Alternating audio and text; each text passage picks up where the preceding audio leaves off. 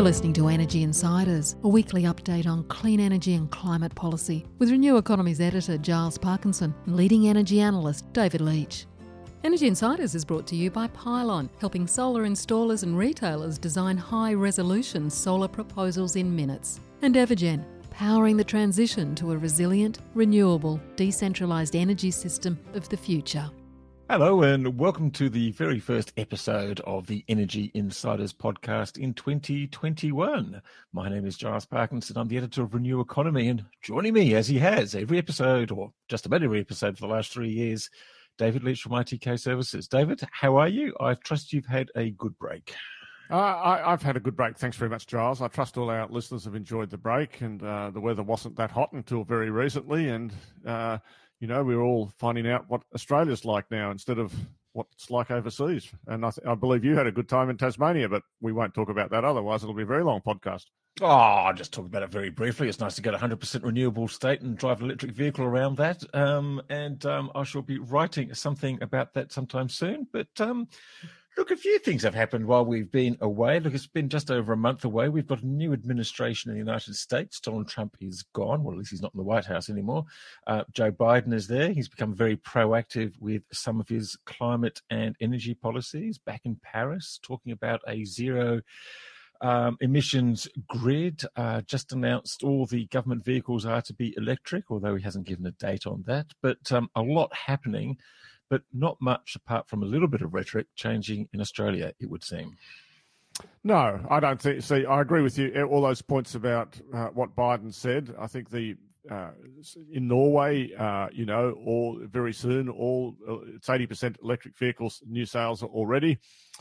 China electric vehicle sales really accelerated as the year went on, and there's lots of policy around there. So things are moving. Australia will just keep going. I mean, in the end, we run down federal policy, but the fact is that Australia is making a very fast transition, and we can be very proud of what we're achieving in behind the meter, where I think we're at the forefront of the world. And I hope that we can talk about the opportunities that behind the meter presents, as well as all the hydrogen and big utility stuff to develop a better grid as the year goes on. Well, indeed. In fact, we have a bit of an opportunity to talk about that in our invited guest this week, and it's actually interesting. We are seeing it's interesting this sort of the the contrast between these mega hydrogen projects, a lot of which don't actually are not really able to be built right now. We're kind of talking about sort of a few years in the future, but they are mega in size. And as you say, the aggregated distributed energy assets. And I think that's going to be an interesting tension as we go forward for the future of the industry. I also want to mention, for those that haven't seen, that there was a great carbon brief published, Zeke Housefathers, who we've had on this podcast, State of the Climate, as he does each quarter, and particularly at the end of the year, pointing out that 2020 was the second the warmest year on record, that the land temperature now is the global average is about 1.2, but the land temperature increase has been a lot bigger than that, sea levels continue to rise. The Arctic ice extent was the second lowest ever, and the Northwest Passage was open for much longer than it used to be historically. And so there's still a lot of change going on, and I think the underlying reality of that physical change is what's going to be why I've always been confident that there will be enough policy around to support the enormous electricity transition and keep very many people interested and employed, and present lots of money-making opportunities and loss-making opportunities for the industry for years and years to come, Giles. Absolutely, and I should also point out that temperature rise last year was in a La Nina year, so goodness knows what it might have been had it been an El Nino year. But look, on that energy transition, we've actually got an interview with someone who's been wrestling with this very issue and distributed energy and some of the big other regulatory decisions over the last decade and more, and I think we should hop straight into it. David, it's with Alistair Parker, who's the Executive General Manager of Networks and Public Affairs for AusNet, one of the leading electricity distributors in Victoria. Alistair Parker, Head of Regulatory Affairs and External Affairs at AusNet, thanks very much for joining the Energy Insiders podcast. Thanks, Charles. It's a joy to be here. Well, it is actually. It's our first of the year.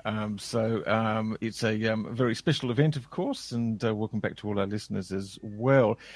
Alistair, the utility industry, energy industry is evolving at an extraordinarily rapid rate. I'd imagine it's getting pretty hard to catch up. I mean, imagine if you thought about a decade ago of what it would look like in 2021. Were you even close?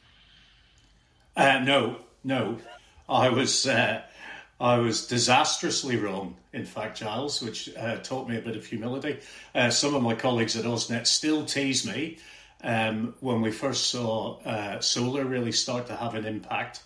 I was very confident, as I said, that it couldn't be solar that was affecting demand that much because it wasn't even the thickness of the line on the graph, as it were. And of course, I've been thoroughly proved wrong with how quickly it's grown and how successful it's been. But it seems to me that we're only just at the start of this transition. I mean, solar now is less than 5% of total electricity supply, and it's forecast to grow significantly more than that, perhaps even tenfold over the next 10 to 20 years. Giles, I want to cut in there and just say it's more than 5% if you take utility and behind the meter together. I'm just no, well, that's right. Yes. Go on. Yes, sorry, excuse me. That's right. Yes, it's about 5% for rooftop solar, but probably just under. But anyway, getting up there. Anyway, Alistair. Yeah, exactly. Just at the beginning, and I spent a bit of this week just reading the ESB's post 2025 market design questions, and it did strike me, to exactly your point about speed, that a lot of the things they're talking about won't really wait till 2025 to be dealt with, as it were. They're live and they're pushing now. But also, to your point, none of us actually know what this is going to look like or how it's actually going to work. And so the bits I liked in what they've done are where they actually sort of reflect on needing a kind of learning process as a holistic system. And can I just go on from, you mentioned the that post 2025 document, which I read, and I think I was just, I guess, myself a little disappointed, and I wasn't, as usual, shy about saying that. But I mean, it didn't seem to have much of a role for networks, and in particular, I guess I wondered if you could reflect from your considerable experience in network regulation, what you think about the overall model. The more in recent times, I've been thinking that it's the separation of finding a separate market for every little new thing takes it too far, and we're starting to lose the synergy of being able to have an integrated, utility where I guess take a community battery, it offers a network service and a retail sort of thing as well. And maybe a generation thing. Anyway, I just wondered what you were if you had any sort of comments to make on the whole regulatory model and where it stands at the moment and where networks are going to fit in as we go forward. Yeah, I think it's a great question, and it's something I've sort of been trying to think about over the past 3 or 4 years, and there's a lot of very clever people involved with ESB and thinking about this more generally. But I really struggle with a zero marginal cost world, juxtaposed with we're going to rely on real-time spot markets to solve every problem. I think if people, we've sort of relied on marginal costs of gas or coal or whatever to set market prices, and there's been no demand response in really practical terms, and so you've had this bid stack. I just don't know how that's going to play out with zero marginal cost demand. Now, obviously, what the ESB is betting on is that by having a two-sided market and by allowing consumers to express their preferences, you'll get a proper sort of equilibrium point, and you'll get a proper price set in all these various markets. I just don't 100% have that confidence. Really clever people tell me that, of course, it will work. Demand always eventually sets a price.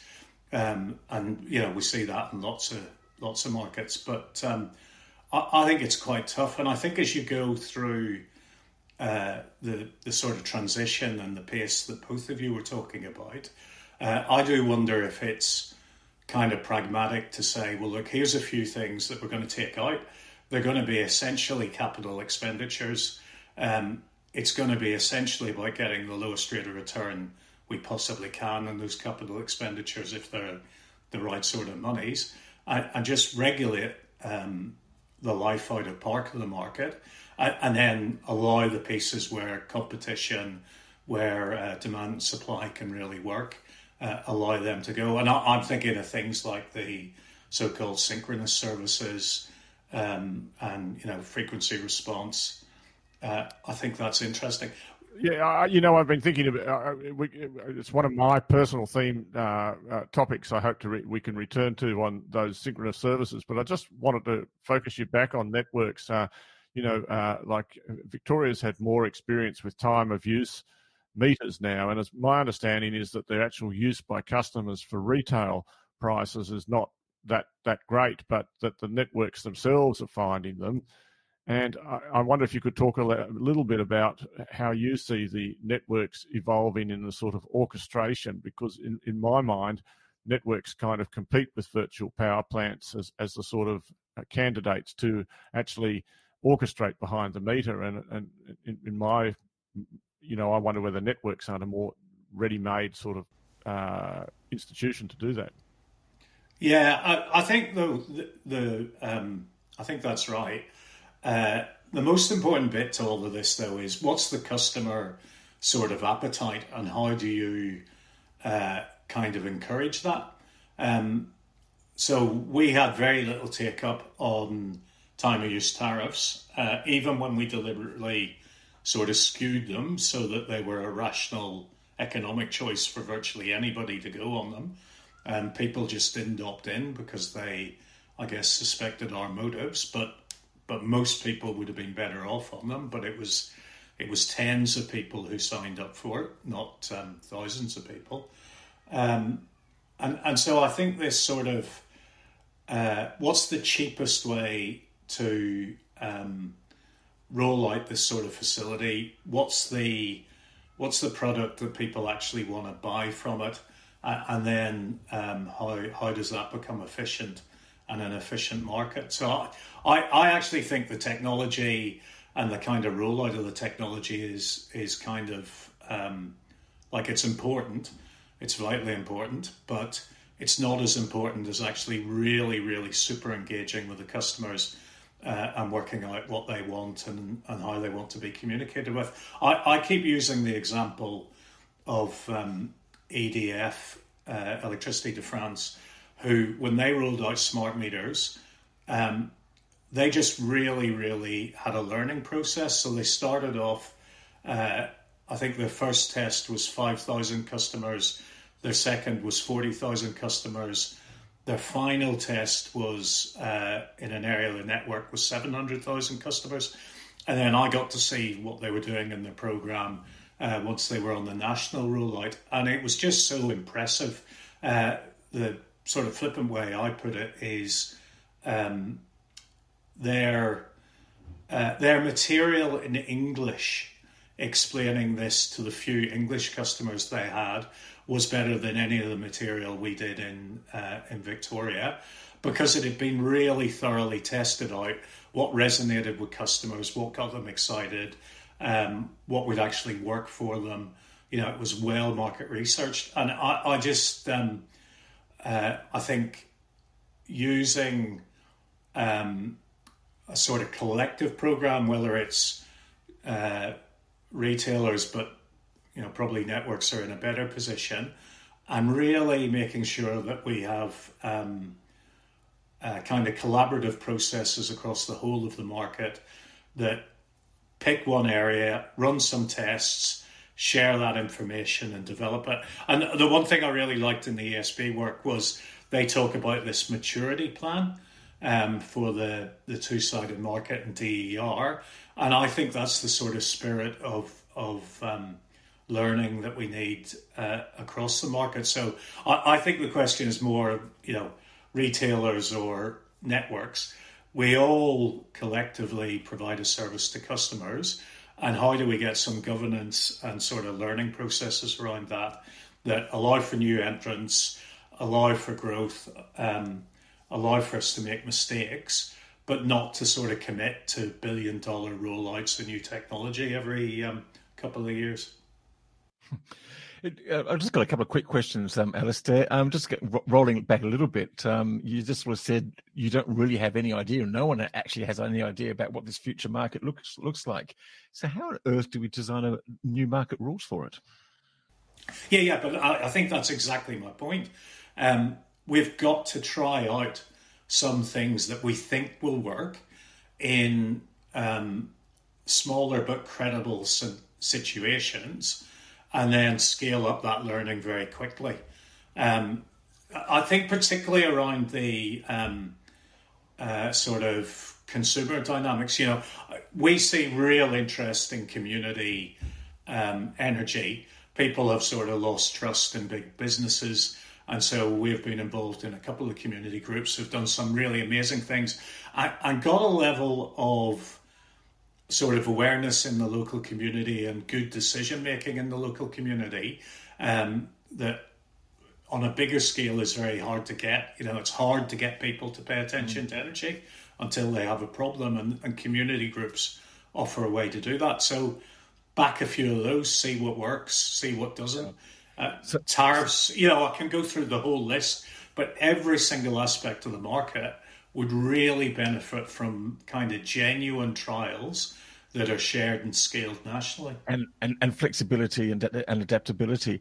Before, David, I think it's busting to ask some stuff about sort of synchronous whatever. But I just wanted to sort of just have another question and just ask about orchestration and customer preference, and how do you define that? I mean, I guess when we hear about orchestration, we talk about the ability of the networks or the market operator to curtail or curb or manage the output of rooftop solar to the extent where some of it actually may be cut off if necessary because of sort of network issues. In South Australia, where we're seeing the first of this being rolled out, we're told that this will be a very rare event and will hardly ever happen. In Energy Minister Taylor's document late last year, they were talking about it happening quite regularly. I mean, almost like a quarter of the time. It seemed quite extraordinary. How do you actually see that happening, and what sort of consumer acceptance of this do you imagine there will be? I think this is enormously difficult, I have to say. And the problem is, there will be, if we don't have some sort of, and I use the word almost deliberately to be provocative, if we don't have some sort of rationing system in place, then what you get is more frequent blackouts, unfortunately. So, we can't overload the networks. We've got to have a way that sort of fairly allows access to it and reasonably economically efficiently allows access to it.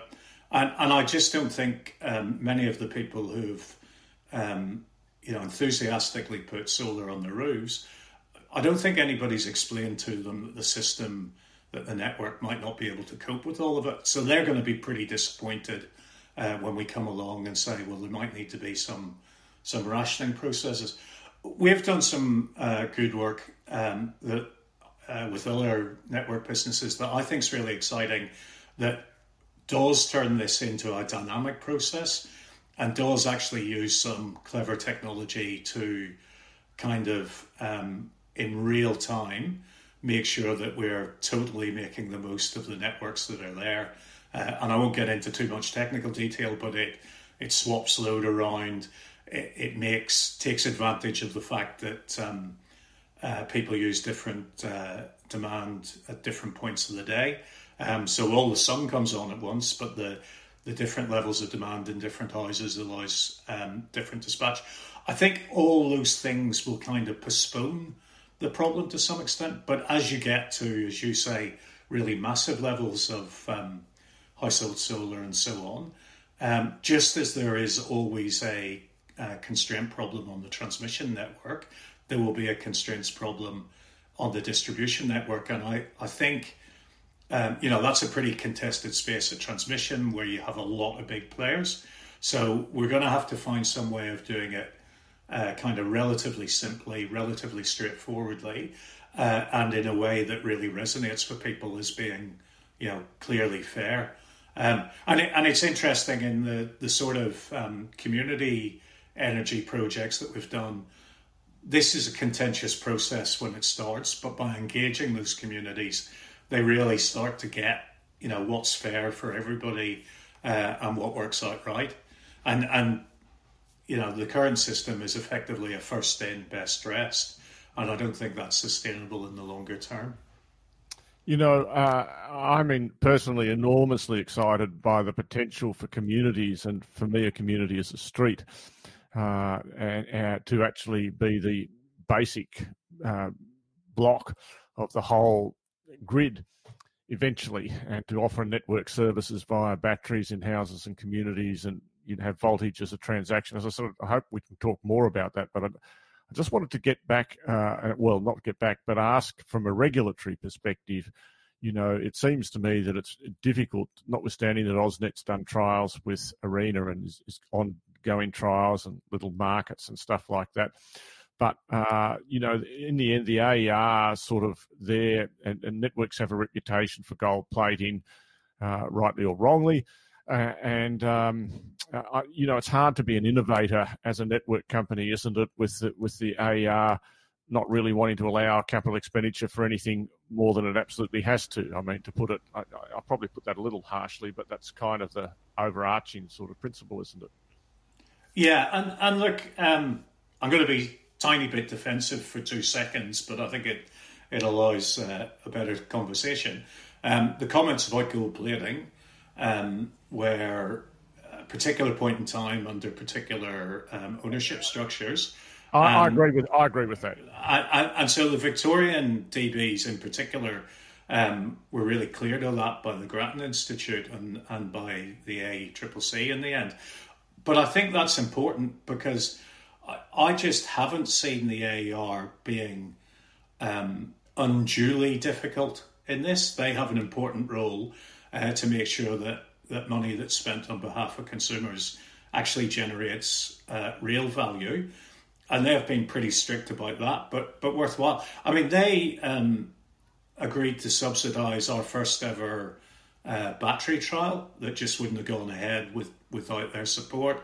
They agreed to support some of the community work that we did in Yakadanda and delivered immense benefit to the community.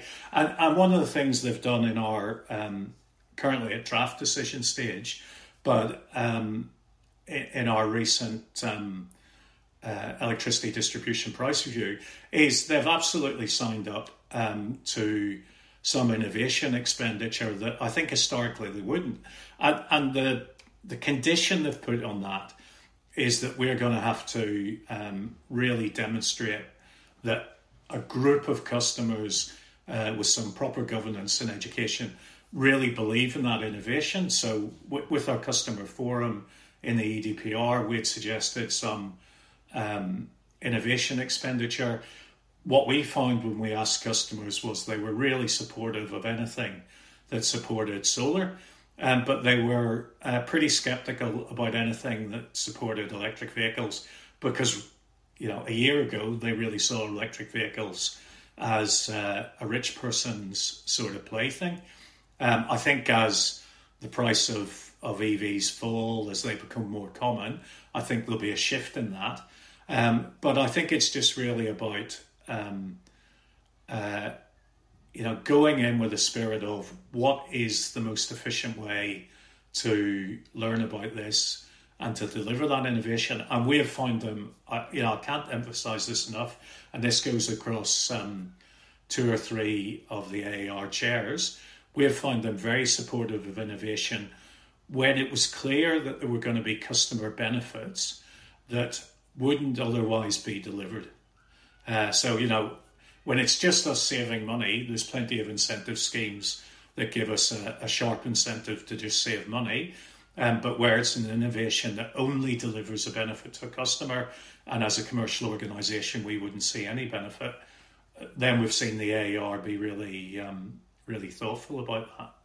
Okay, and if I could sneak one more quick one in, it's just really around batteries and particularly community batteries, where I guess I see them as one of the building blocks, but there's this difficulty where the network gets some of the benefit and maybe, being able to support more solar, to put it simply, and also some sort of system strength at the network level, and the batteries arguably are much lower cost per customer, but there doesn't seem to be a model to allow it to happen with the current regulatory framework. So I guess my question, two parts, is quickly, one, what are you doing in the area of batteries now and community batteries? And two, do you think you've got the right regulatory model for it?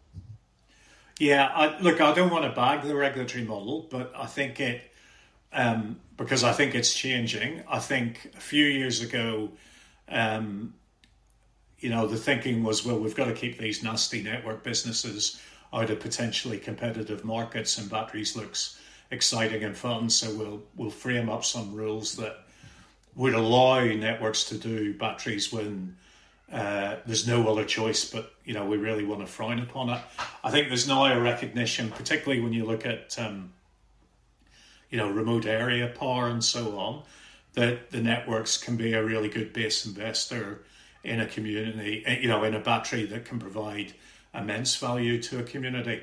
I think when you've got, and this is why community energy is so exciting, I think if you've genuinely got a community saying, we want to do a battery, and this is the value we think it gives to us, and this is the value that we think the broader network and consumers elsewhere get from it, and you can actually sharpen it, I don't think it's much of an impediment.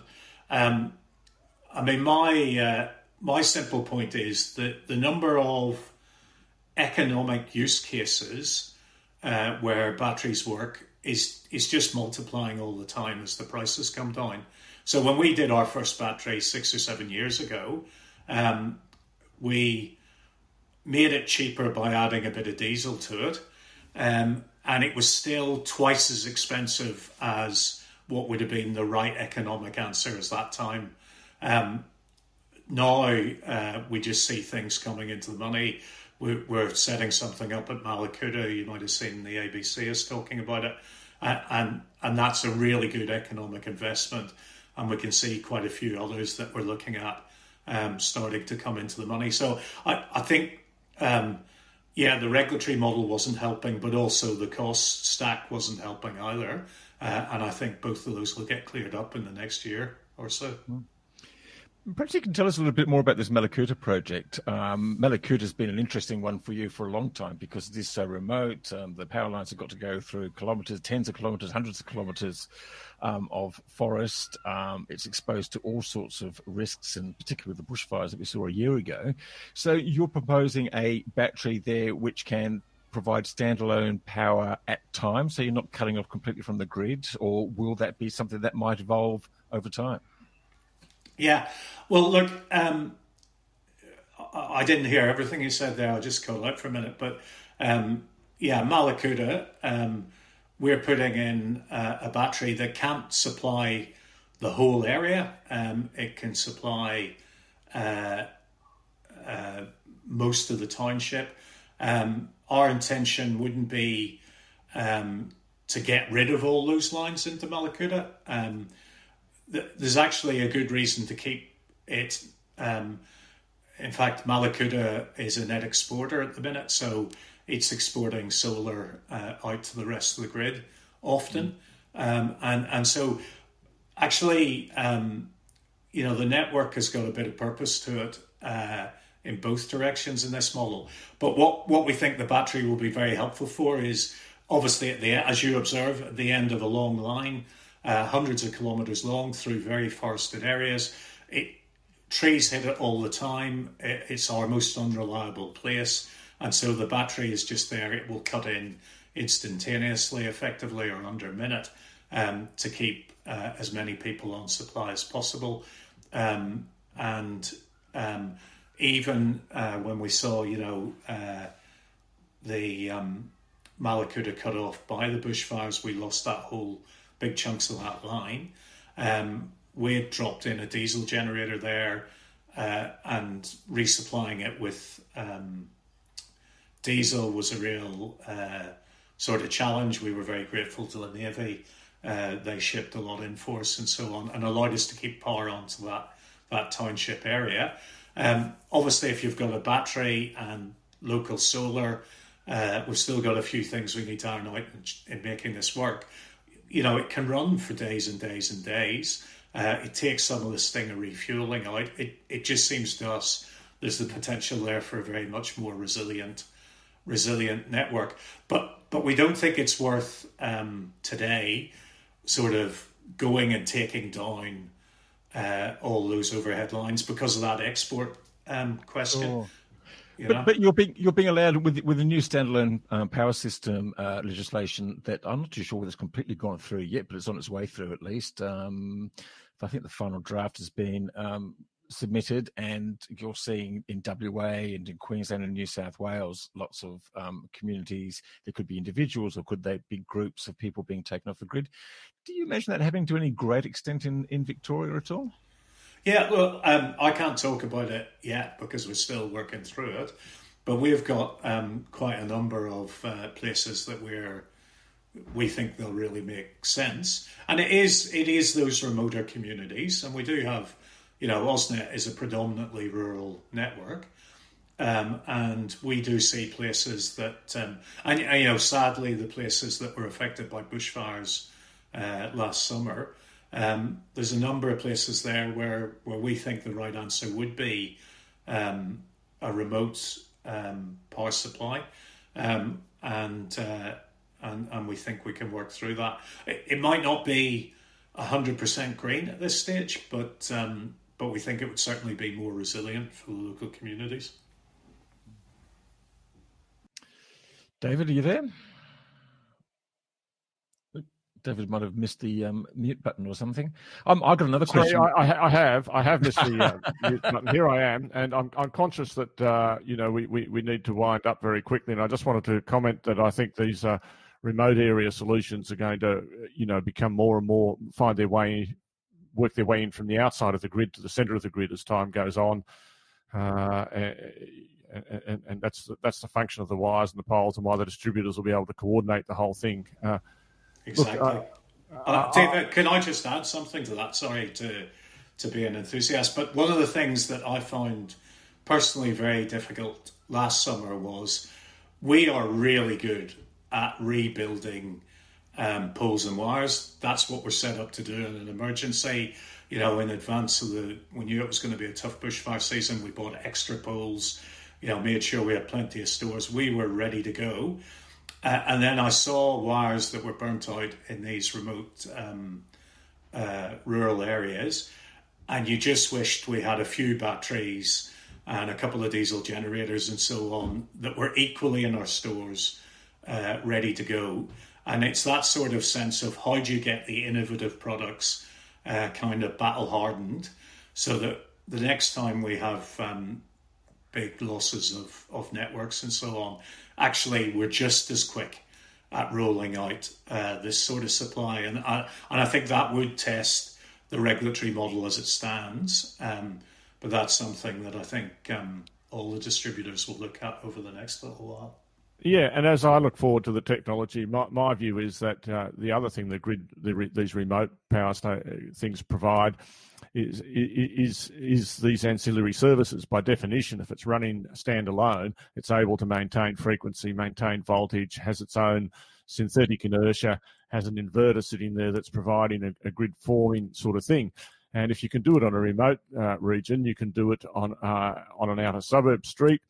You can do it closer and closer, and eventually the overall network is incredibly resilient to anything, and can be providing a massive amount of system strength and sending it out as required to the broader network. That's kind of coming back to the original point. This is where I don't think the ESB has thought hard enough about how to do this, and it's got too caught up on individual micro markets and things like virtual power plants. But perhaps that was a speech, not a question, and I might hand back to you, Giles. That's okay, David. Alistair, a response to that? Yeah. Well, I've got a great one. I mean, we did that trial in a suburban street probably 4 years ago. 17 houses in the street, 15 with solar and batteries that we provided them. We put in an artificial kind of inertia box. I'm insulting it by just calling it that. It was a really clever piece of kit.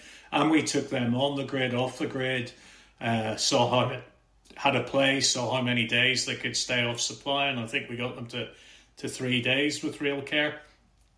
It was just, the technology is there or thereabouts to do everything you're talking about, David. That's not real innovation. It's just getting on and making it happen, I think. Mm. And I hope the networks do make it happen, and the network and the models, the regulatory models allow it to happen. Anyhow, because all these coal-fired generators are going to go away, and we're going to need to replace their system services. And I think networks and locals, communities, are actually, rather than great big separate standalone batteries, can be a large part of the solution. But that's an evolving area. Alistair, I think we've probably done our time for one podcast. I understand you're finishing up or moving on from AusNet in a while after a very distinguished career. I'd like to wish you all the best, I guess, on behalf of the Energy Insiders podcast, or at least myself, for the next steps. Oh, well, thanks, and real delight to join both of you today. And I would like to note, I was your first ever Energy Insiders podcast, so I feel your ongoing success. I feel a tiny bit of ownership for that, David, as well. So congratulations. Success of many parents. Yeah, absolutely. We'll send you some royalties, Alistair, but I wouldn't count on it for your retirement. But no. Thank you, Giles. We'll have to get a T-shirt, Giles. I was a guest on the Energy Insiders podcast. Oh, absolutely. Yes. Hotly contested, they would be. Very good. Hey, look, I've just got one very quick question. 100% renewables, Yakandanda and stuff like that. Fascinating project. The community's been very, very grateful for the support of AusNet through that process. What has that, just very briefly, what has that told your company about the future of energy? My key learning is that it's only by engaging with communities that you can have a proper discussion, a trusted discussion about what's technically feasible right now and what needs to wait a year or two. We were really lucky in the sense that we put some really thoughtful people who are very genuine about working in partnership onto that project. So they really listened to the totally renewable Yakandanda folk, and really they just sat down and identified with the objectives of that group. So rather than sitting down and saying no to everything, they sat down and talked about how they could meet their objectives as much as possible. And it just changed the dynamic by genuinely having Tri's interests at heart. And so I think until we as an energy industry really convince people that we have their interests at heart, and I think community groups is the way to do that. It's only then that we'll really get on with the transition. I keep saying to our engineers, the engineering is the easy bit of this because, it's tractable. You can work it out. It's actually having customers who believe you've got their interests at heart. That's the really difficult part. And we haven't lived up to that historically as an industry. Fascinating piece of insight, Alistair. Thank you very much for joining us. Thank you for being our very first guest on the podcast. Thank you for joining this podcast again as one of your last acts at AusNet, and all the best for the future. And thank you. Thanks very much, David and Giles. That's great. And that was Alistair Parker, the Head of Regulatory and External Affairs at AusNet. Interesting stuff, David. I'm still fascinated by this sort of tension between the networks and the retailers and how they all sort that out. No one's really got a good handle on what this looks like. And neither, I don't think, as it sort of emerged during the interview, does the ESB. I just hope that whatever it does create is going to be flexible enough to be able to adapt to what is going to be a very rapidly changing situation in the market.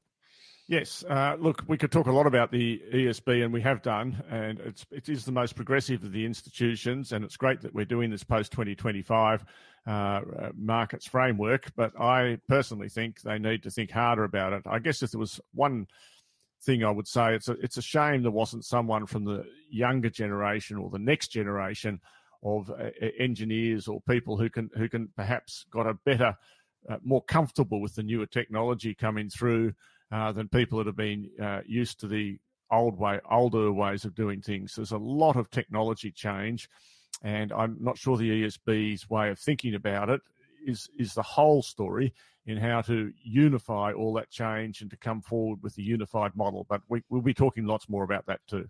Well, if two crusty old blokes like us can get the minds across it, then hopefully the ESB can too. But anyway, interesting stuff. What else has been happening around the traps while we've been away, David? I haven't seen very many new wind and solar projects. AGL came out with a rush of big battery storage announcements at the start of the year, one in Western Sydney and another one down in Victoria. Apart from that, all the action seems to be happening in the coal and the gas markets. Yes, so the La Nina that you referred to has produced an unusually and unexpectedly cold Northern Hemisphere winter, as I'm sure anyone who's been following the news has noticed. And as a result of that, gas prices have absolutely gone through the ceiling, and that's why predicting prices is such a silly business. Whereas we were talking about, something like, $4 or $5 a gigajoule. We've seen transactions up around, spot transactions up around US $30 a gigajoule. Now, that won't last, but it certainly makes everyone think hard about, one of the benefits that wind and solar has always operated is the predictability of the cost, provided there are no transmission constraints. Whereas with fuel, the cost of capital is higher because you have to value this uncertainty that you can't really predict the price in the longer term for a lot of it. As you say, not too many brand new wind and solar projects just recently, but we have seen this big battery thing, and I think it's worth mentioning that in AGL's battery announcement was one of the bigger contracts that I can recall that Fluence have got, because most of them have gone to Tesla so far in Australia. So it's nice to see some big battery competition there. But also, you may not have seen while you were away that Tesla, for their rooftop batteries or their home batteries, actually put the price in the USA up again. So this will be another year where we're not quite seeing the price reductions that 4 or 5 years ago I was pretty confident we would have seen by now for household batteries. Absolutely. In fact, yes, a lot of people were very confident they would come down, but they haven't. The actual cost of the cells is coming down, but not the retail price of the batteries. But that's something we might actually explore in coming episodes. David, I think that's probably enough for today.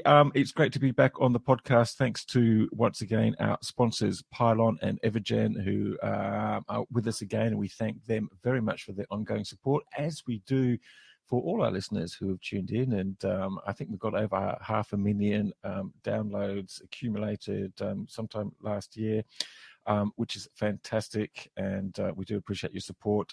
Do send us any observations, hints, suggestions, possible guests, and we'll be back again this time next week. And I can already confidently predict that our guest next week will have lots of interesting things to say. So about what, David? About what? Give us another hint then. Well, more grid-forming inverters and the wonderful role that they're going, and necessary role that they're going to play in enabling all the coal-fired generators to go away without causing any problems to inertia and frequency and system strength and all those wonderful buzzwords. That's it's all, the wonderful community sort of story is going to get stronger and stronger and stronger as we go on.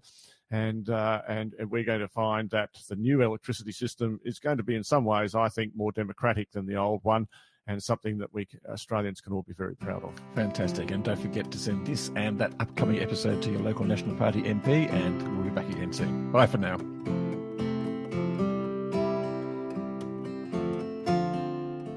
Energy Insiders was brought to you by Pylon. Pylon provides easy-to-use solar design software for installers and retailers with pay-as-you-go pricing, no monthly cost and no lock-in contracts. Join Australia's top solar companies who trust Pylon to design high-resolution, CEC-ready solar proposals. Energy Insiders was also brought to you by Evergen, the market-leading renewable energy software business that optimises the performance of residential and commercial solar and battery systems. Evergen enables large numbers of systems to operate as a single fleet, so network operators can use them as a virtual power plant, generating significant value for consumers, network operators and the energy system as a whole. Evergen software is powering the energy of the future.